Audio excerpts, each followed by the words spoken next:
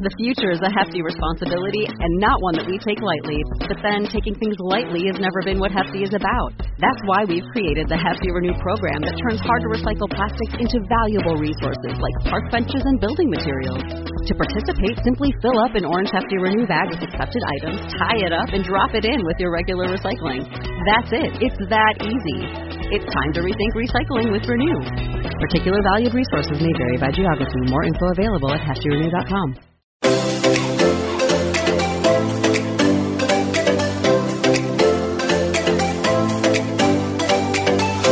Welcome to Nobody Told Me. I'm Laura Owens. And I'm Jan Black. Did you know that we spend around 70% of our lives sitting or lying completely still? A sedentary lifestyle is not only bad for your body, it can also result in anxiety, depression, and a lower overall IQ. Our guest on this episode is science journalist Caroline Williams, who says simple movement has the power to improve every aspect of our lives. Caroline is the author of the new book, Move: How the New Science of Body Movement Can Set Your Mind Free. Caroline, we thank you so much for joining us. Well, thank you so much for having me. Why did you decide to tackle this topic? I mean, it's a fascinating one. Well, I mean, I've been a science journalist for about 20 odd years now. And a lot of that time I've been fascinated with the human mind, you know, why it is that we think the way we do, why we have these amazing brains, but also why there are these kind of glitches that seem to come as part of the deal. So, you know, our inability to focus, you know, that creativity turns up when it's least convenient to actually be useful, anxiety, depression, you know, all these kind of downsides of our human minds. And I've always been interested in, well, what can we do about that? What can we do to improve the way we think and the way we feel? And for a lot of years, that was really focused in the head, you know, talking about brain plasticity and what we can do to change our brains. And that was what my first book was about. But one of the things that came out of that was that treating your brain as if it's not attached to the rest of you is kind of a really strange way of thinking about it, because clearly things you do with your body affect the way you feel. And I have a very boisterous dog who may or may not burst in through the door any minute, who drags me out for long walks. And, you know, if I'm stuck on a piece of work, I down tools, I go for a walk, I feel better, it clears my head. You know, that's been known for a long time. Why is that, is what I wanted to know. You know, why does dancing make us feel happy? You know, what can we do with our bodies, and why are these, what are the connections that explain why moving our body affects the way we think and feel? And I wanted to look at that in the context of our increasingly sedentary lives, and whether that's connected to the way we're having all these issues in our mental and emotional lives. So that's kind of where I started. I sort of started off with the question, why is it that I feel good when I move? And are there specific ways that we can move that will have specific effects? Because we've known for a long time exercise, endorphins, makes you feel happy. We've known for a long time that exercise improves the brain. It makes it more likely to make connections and grow blood vessels and just work better. But I wondered if there's something more than that. We could take it further and say, well, this is how we should be moving. Because let's face it, we haven't all got that much time to be squeezing in more things we should be doing.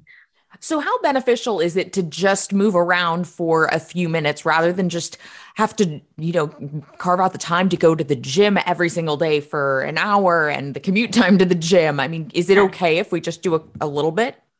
Is that possibly better? I mean, so there's been studies looking at the health of the brain and cognition throughout the life, and declines of age-related declines in our memory and brain function in general and emotional health. They correlate with the amount of time we spend sedentary, regardless of whether or not we're doing high intensity exercise. So you could say that, you know, if you sit for 8 hours and then go for a big run during your lunch break, that doesn't necessarily offset all the sitting. So in a way, it's better to kind of move little and often, whether that's, you know, getting up and going to make a cup of tea, or, you know, just doing some quick movements, whether that's running up and down the stairs, walking around the block, you know, anything. There's some people I met along the way who do natural movement, and they have these things called movement snacks, which can be just kind of crawling along the floor for a bit, or hanging from a door frame, or just doing anything. But it doesn't have to be that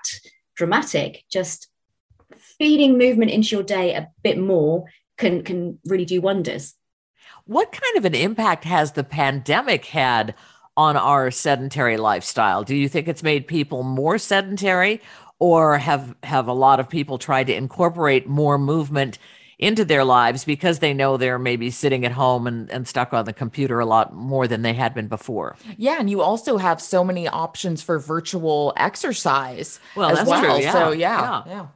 Yeah, it's funny because I think in my house anyway, I live with, my husband and son. We're all very restless, don't like sitting still kinds of people. And we fully embraced it. And in the UK, there was a point at which you were only allowed out to exercise once a day. And so everybody was just kind of going out for long walks, for bike rides and that kind of thing. And so for a short while, people were really getting into, the only thing you were allowed to do was get out and do some exercise. But I think that did drop off after a while. And there seem to be sort of two camps. There are people that are like, yes, I don't have to commute anymore. I can go for an early morning swim. And other people that just said, I literally have gone from my bed to my desk to my sofa to my bed. So I think, I don't have any figures on it, but I get the sense that there's probably more people who are more sedentary, because you don't realize when you commute to an office job how much walking is involved in that, and just getting up from your desk to go and talk to people. So you sort of have to build it in. And I think the longer this situation has gone on, we're all back to working at home in the UK again now. People are just kind of on back-to-back calls now. So the glory period of, oh, well, you're expected to go out and do your exercise may have passed a little bit. So yeah, I think overall it's not been great for us. Is it beneficial to kind of switch it up during the day and say, do 5 minutes of dance 1 hour and the next hour lift weights for 5 minutes? Or is it pretty much, as long as we're moving, it's the same? Yeah, it kind of depends what you want to get from it, really. So dance is, I could have written a whole book on dance, and other people have done. It was just fascinating why humans need to dance. And part of it is to do with connecting with other people. So this was kind of relevant during, lockdowns, that the reason we feel connected when we're dancing with other people is that it confuses our sort of body-brain pathways. So when we're moving, we know where our body is in space. But if somebody is moving in synchrony with us, then the sort of information from our own bodies becomes sort of mixed up with what's coming in from our senses about what their body's doing. And it sort of has this effect of making us feel almost like we're one, like we're connected in some way. And so that's that's one of the theories about why dance might have evolved in the first place, as a social glue that kind of kept us feeling like we should stick together. And so that's a really good way. So if you're feeling lonely, for example, even if you don't have anyone to dance with, there's some evidence that if you're dancing to music, because that's made by humans, making human movements, and you're moving your body into to their body movements, then that can have a similar effect. You kind of feel bonded, like you're part of the band almost. Yeah, my mom and I were looking the other day at these YouTube videos where it's just like one song that you dance to, and how much of a difference that makes on your mood. It's just not overwhelming, and it's fun. And you watch other people dancing to the, on the video. So even if you're by yourself in your room, you're watching other people like doing the dance. And you're all trying to follow the choreography. Not well. Yeah, do you think that translates then, even if you are by yourself, but you're watching, an exercise class or a dance video, that you're connecting with those on the video? I would say so. It's probably not as powerful as being in the room. I did a lot of virtual Zoom yoga classes and stuff during the lockdowns, and it was good to be part of that community. But it's not the same as being physically with people, and you can hear them breathing in time with you, and you're bumping into each other and laughing, and you're interacting with them socially. But I think as a better than nothing situation, it's better than just doing it by yourself and listening to an audio CD of someone saying jump around. We want you to know how glad we are to have you as part of our Nobody Told Me family of listeners. You may have heard us talk before about our sponsor, Ritual, and we're excited to tell you about another great product from Ritual. It's called Synbiotic Plus. It's my daily 3-in-1 clinically studied prebiotic, probiotic, and postbiotic, designed to help support a balanced gut microbiome. We've been big fans of Ritual's essential multivitamins and essential protein products for many reasons. We really appreciate that with Ritual's one-of-a-kind visible supply chain, you know the what, how, and why of every labeled ingredient. With Ritual Synbiotic Plus, I get 2 of the world's most clinically studied probiotic strains to support the relief of mild and occasional digestive discomforts like bloating, gas, and diarrhea. And why include a postbiotic? Well, it provides fuel to the cells that make up the gut lining and supports a healthy gut barrier. Synbiotic Plus comes in a delayed release capsule that's designed to help survive the harsh conditions of the upper GI tract for delivery to the colon, an ideal place for probiotics to grow and thrive. Synbiotic Plus comes in an all-in-one, single-nested minty capsule. There's no refrigeration needed, so it's easy to take with you when you travel. Synbiotic Plus and Ritual are here to celebrate, not hide your insides. It's time to listen to your gut. Ritual is offering our Nobody Told Me listeners 10% off during your first 3 months. Visit ritual.com/NTM to start Ritual or add Synbiotic Plus to your subscription today. All you have to do is visit ritual.com/NTM to start Ritual or add Synbiotic Plus to your subscription today. These statements have not been evaluated by the Food and Drug Administration, and this product is not intended to diagnose, treat, cure, or prevent any disease. Visit ritual.com/NTM to start Ritual or add Synbiotic Plus to your subscription today. Tell us more about what science is learning about the cognitive benefits of walking and regular movement and how those things can prevent dementia. Yeah, well, there's some really scary statistics about sort of sedentary lifestyles and dementia. So the one that hit me was that 13% of Alzheimer's cases can be traced to a sedentary lifestyle. I mean, it's quite terrifying. And especially when you think about that the most important time to, ready your brain for old age is sort of middle age, the time when no one has any time to be going out doing activities. So it's really, really important that we build this stuff into our life. And walking is just such a multi-tool activity that you can build in just to your day. And there are different ways of doing it that have different effects. So, my favorite one is that there's psychology studies that suggest that when people are physically moving forward through space, and it doesn't have to be walking, it can be cycling or kayaking or, whatever it is you want to do moving forward, that it affects the way we perceive time. So most of us think of like the past is behind us and the future is in front of us, and we're moving along this imaginary timeline. And there's studies been done that suggest that if you're moving forward through space physically, it feels like the future is closer to you and the past is further behind you. So it makes it more difficult to sort of get stuck in this sort of rumination of, things that you've done or said or, and get stuck in the past, which is really relevant to things like depression. And that it can help you feel like you're getting somewhere. And that's something I definitely found during lockdowns and things. You need to get out, get going, and you don't feel quite so stuck and quite so hemmed in emotionally as well as physically. So that's one of the really, really important things that I think walking can do for our mental state. There's also the sort of mind-wandering aspect and creativity. So one of the things that's been linked to our sedentary lifestyles is that this decline in creativity, which is really hard to measure, but there's some indications that as a society, we're not coming up with as great new ideas as we used to.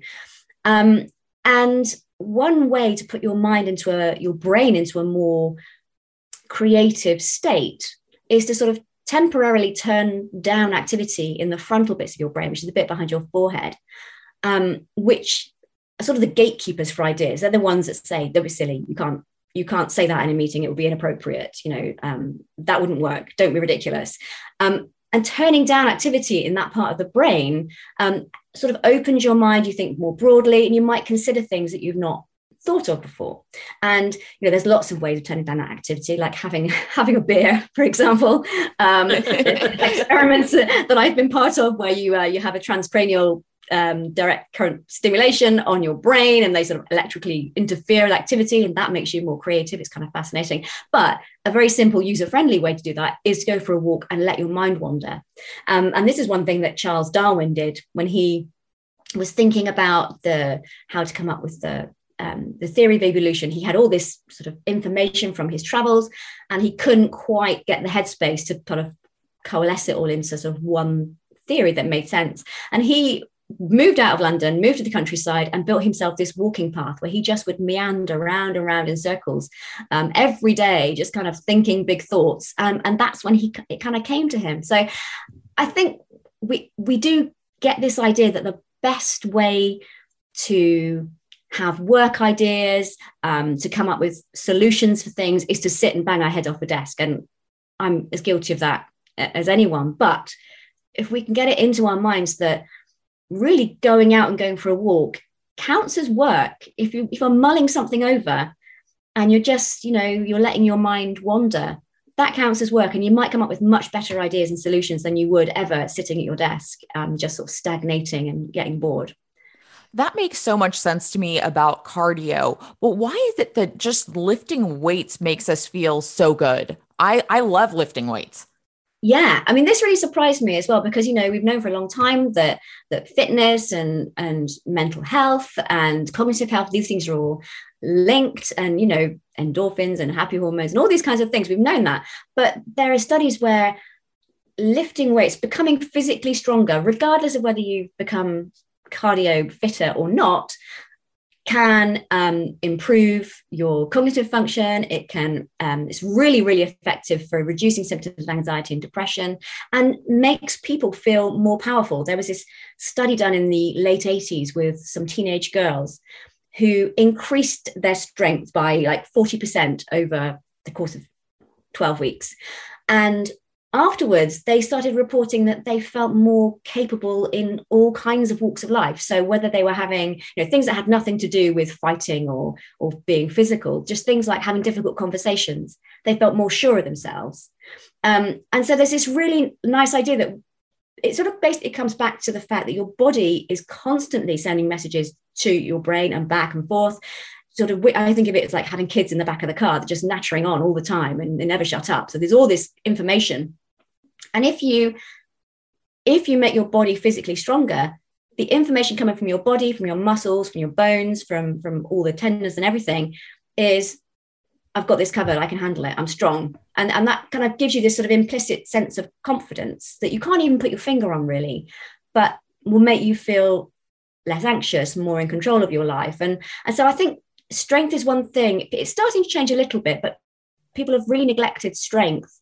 And everything that's been done about strength has been, okay, well, we need to do it for our bone health and da-da-da. But there's really good evidence that it makes you feel less anxious, more in control of your life, and just better around. So yeah, I'm a big fan of lifting weights. I was encouraged to read what you wrote when you said there is almost nothing that moving more can't help us achieve. That is quite a statement. Yeah. I mean, if you want to improve your focus, then go out for a brisk walk, run, or whatever. That kind of gets everything pumping, gets everything going. If you want to be more creative, go for a wander. If you want to feel more powerful, lift weights. Stress control, the links between the core muscles and the stress response. So there's basically anything you want from your mind. There's something you can do with your body that can make you feel better. Yeah. Can you elaborate a little about the strong core helping us handle stressful situations? Yeah, so this is really new research, and I wouldn't want to annoy the scientists by saying it's a done deal. We know exactly what's going on, but there's been some really interesting new research that shows neural links, so basically wiring from the adrenal glands, which are sort of on top. They sit on top of our kidneys, and they pump out adrenaline when we're stressed. And if they trace the neural pathways back to the brain, they end up in the part of the brain that informs movement, that controls voluntary movement. And more importantly, most of those connections end up in the bit of the brain that controls the core. So this is kind of an indication that we don't know which way the messages go at the moment, But given that there's lots of psychology results and evidence that if you're sitting up straight, then you feel more in control. And if you feel slumped, then you feel more, you can get over stress. So people have been doing experiments where you have to do a very stressful task, like giving an impromptu talk to loads of people who are staring at you and looking judgmental. And people who beforehand have been walking upright recover faster from stress than people who have been been slumped. And so there's these lines of evidence are sort of converging that maybe there's something special about the way we move our core and core strength that tells our brain that our bodies are on the move, and that is part of running away, and that is part of getting to safety, and that these things are all intertwined. We have evidence that things like Tai Chi and yoga and Pilates are great stress busters. Is that because they strengthen the core? We don't know for sure yet, but it does seem like a really interesting avenue to follow over the next few years. So I'm really excited to see what they come up with on that. What are some realistic goals to try to set if we have been having a sedentary lifestyle and we hear about the research you're reporting on and we think, hey, I really need to change things? Where do we start with those goals? I mean, it's really a matter of just little and often is the way to do it, I think. I mean, I spend a lot more time, because like many people, my job involves sitting down and typing away. But I'll mix it up. So I might go and sit down on the floor and, because that helps with mobility. It also means that at some point you have to get up off the floor, and that strengthens the legs and improves your balance. And, there's all these ways of just kind of getting movement into your life. And there's been research in people, the blue zones, I don't know if you've come across them, where people are a lot more likely to live to 100 than anywhere else in the world. And there's been lots of studies of these people. What is their secret? And one of the things is that they don't exercise, but they have movement as part of their life. So they garden, they go foraging. There's a population in Okinawa of Japan where they have very low tables and they squat down and they stand up. And so they're constantly working their leg strength and their balance. And so it's a matter of just kind of getting whatever you will do in. I mean, there's no one way of moving or exercising that is for everybody. So it's whatever you will do and whatever you can shoehorn in as a part of your life, I think is the important thing to do. What's the most surprising thing that you learned during your research? Most surprising thing. I was kind of blown away by the fact that our bones are a endocrine organ, which means they secrete hormones. So I think we often think of our bones as being these kind of dry, sticky stuff that kind of holds us up. But actually, it's constantly being built up, depending on how much we challenge it, how much work against gravity our bones have to do, and broken down again if we're not putting any stress on it at all. So we know that because people come back from zero gravity, astronauts, and they lose bone mass, and people who are on bed rest lose bone mass.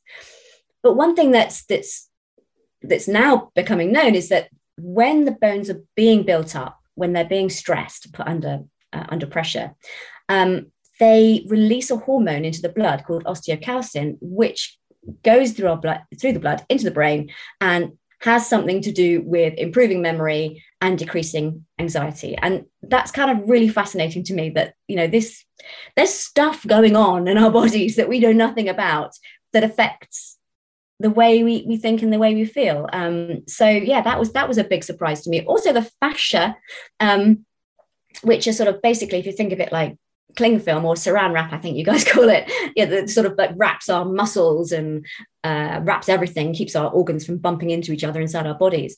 That's a biologically active substance. So I told you the dog was going to burst in. Meet Django. He's now saying he'd like to go out for a walk. It's dark. No. So one thing we're learning about the fascia is that when it's moved and stretched, that biological changes happen at the level of the cells that release anti-inflammatory compounds, which then have an effect on our mental health and our ability to respond to stress. There's all kinds of stuff that's going on basically that we don't think of. And there's lots of myth stuff. So I've done yoga for a lot of years. And you often hear yoga teachers saying, wring out those toxins from your muscles and from your organs. And I've always thought, what a load of rubbish. That can't be right. If you needed to wring out your organs, why would the body put them in cages? It's very well protected in there.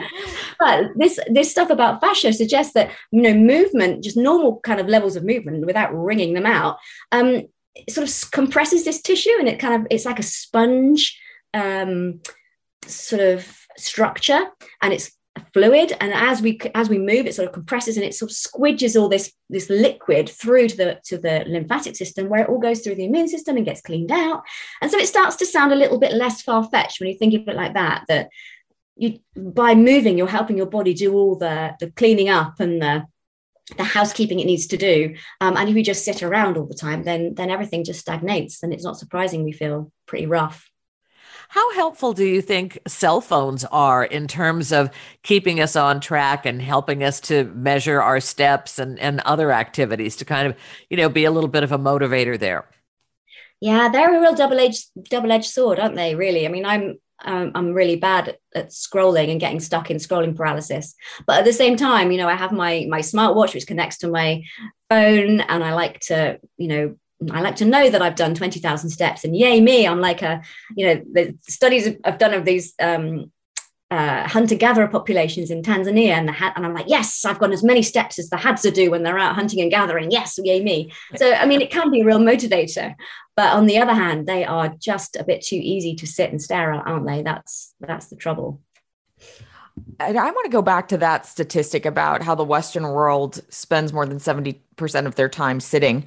How many people do you think were sitting, back in 1950 compared to now? Was it a lot worse? Yeah. What are the differences?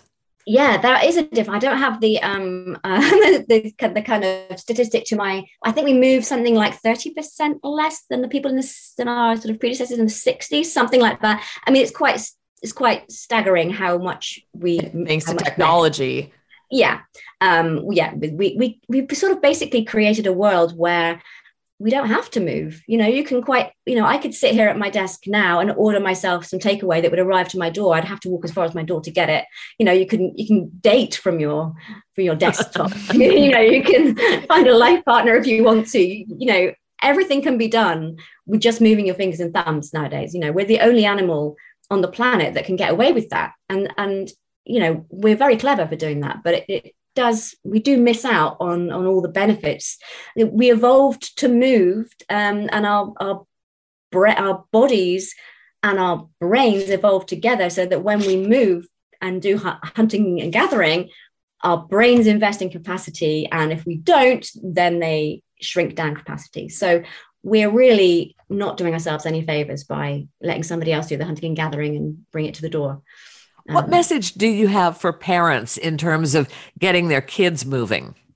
Well, that's a tricky one. I've got a 12-year-old son who is quite good at finding reasons not to come out for a walk with the dog, but we do drag them. I think one thing I think is really, really important is that I think it's quite possible to go through school and think that movement, exercise, sport is not for you, because most of the focus is on team sports and things like that. And I think what we need to do is to help children find a way of moving that suits them, that you don't have to say to them, this will make you feel strong and powerful. Just something that they love doing, and they get the benefits, and they kind of at some point they'll work it out for themselves. So during the book research, I spoke to this great guy called Terry Kvasnik, who lives in California now. He's from the UK originally, and he's a stuntman and performer, acrobat. And what he does now most of the time is he trains kids to do really cool parkour tricks, flips, and things like that. But he sort of does it in a way that he teaches them that they have this inner strength and resilience that they don't know they have, because they're obviously challenging themselves to do really quite difficult things. And, the idea is that then translates into elsewhere in life. They have to calm themselves down and, focus before they do something potentially dangerous. And when they get into a stressful situation, then they can do that. So I think there's kind of various ways of getting kids to make this mind-body connection that I think we're missing out on in schools and just in life in general. I think the same could be said for the adult population as well, and for elderly people, and in mental health. There's all these kind of avenues where this could be really important to make this body-mind connection.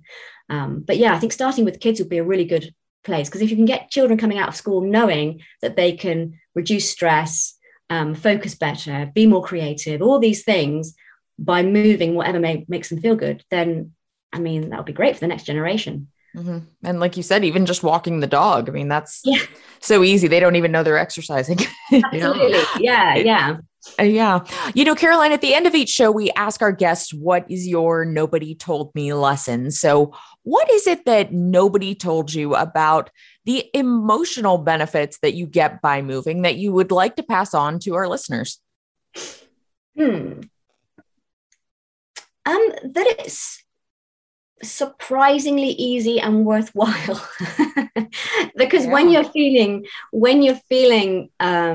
whether it's bored or demotivated or miserable or anxious or whatever, it's really hard to drag yourself up and out and do something, but it's always worth it. And I think that's something that you sort of learn the hard way. But if we can get, if I could help people work that out easily, then that would be great. Like you said earlier, little and often. Absolutely. Little and often. It doesn't have to involve going to the gym. It doesn't have to involve getting sweaty, in pain. Your body was made to move. You don't see the hunter-gatherers of this world doing squats until their legs are in pain. They would think, I asked a researcher who works with these hunter-gatherers in Tanzania, and I said, what do you think they would make of high-intensity interval training? And he was like, they would think it's ridiculous. They never exercise. They don't run. They compete with lions for their food sources, and unless they can help it, they don't run. So it doesn't have to be painful and horrible. It just has to be built into your life. And Caroline, how can people connect with you on social media and the internet?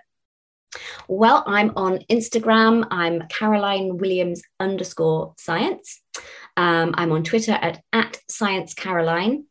And my website is carolinewilliams.net. Well, Caroline, we thank you so much for joining us. This has really been motivating. Fascinating. It's so interesting. It's like it's encouraging, I think. I want to get up and go take a walk. Come on, everybody. Again, our thanks to Caroline Williams, whose new book is called Move: How the New Science of Body Movement Can Set Your Mind Free. And again, her website is carolinewilliams.net. I'm Jan Black. And I'm Laura Owens. You're listening to Nobody Told Me. Thank you so much for joining us.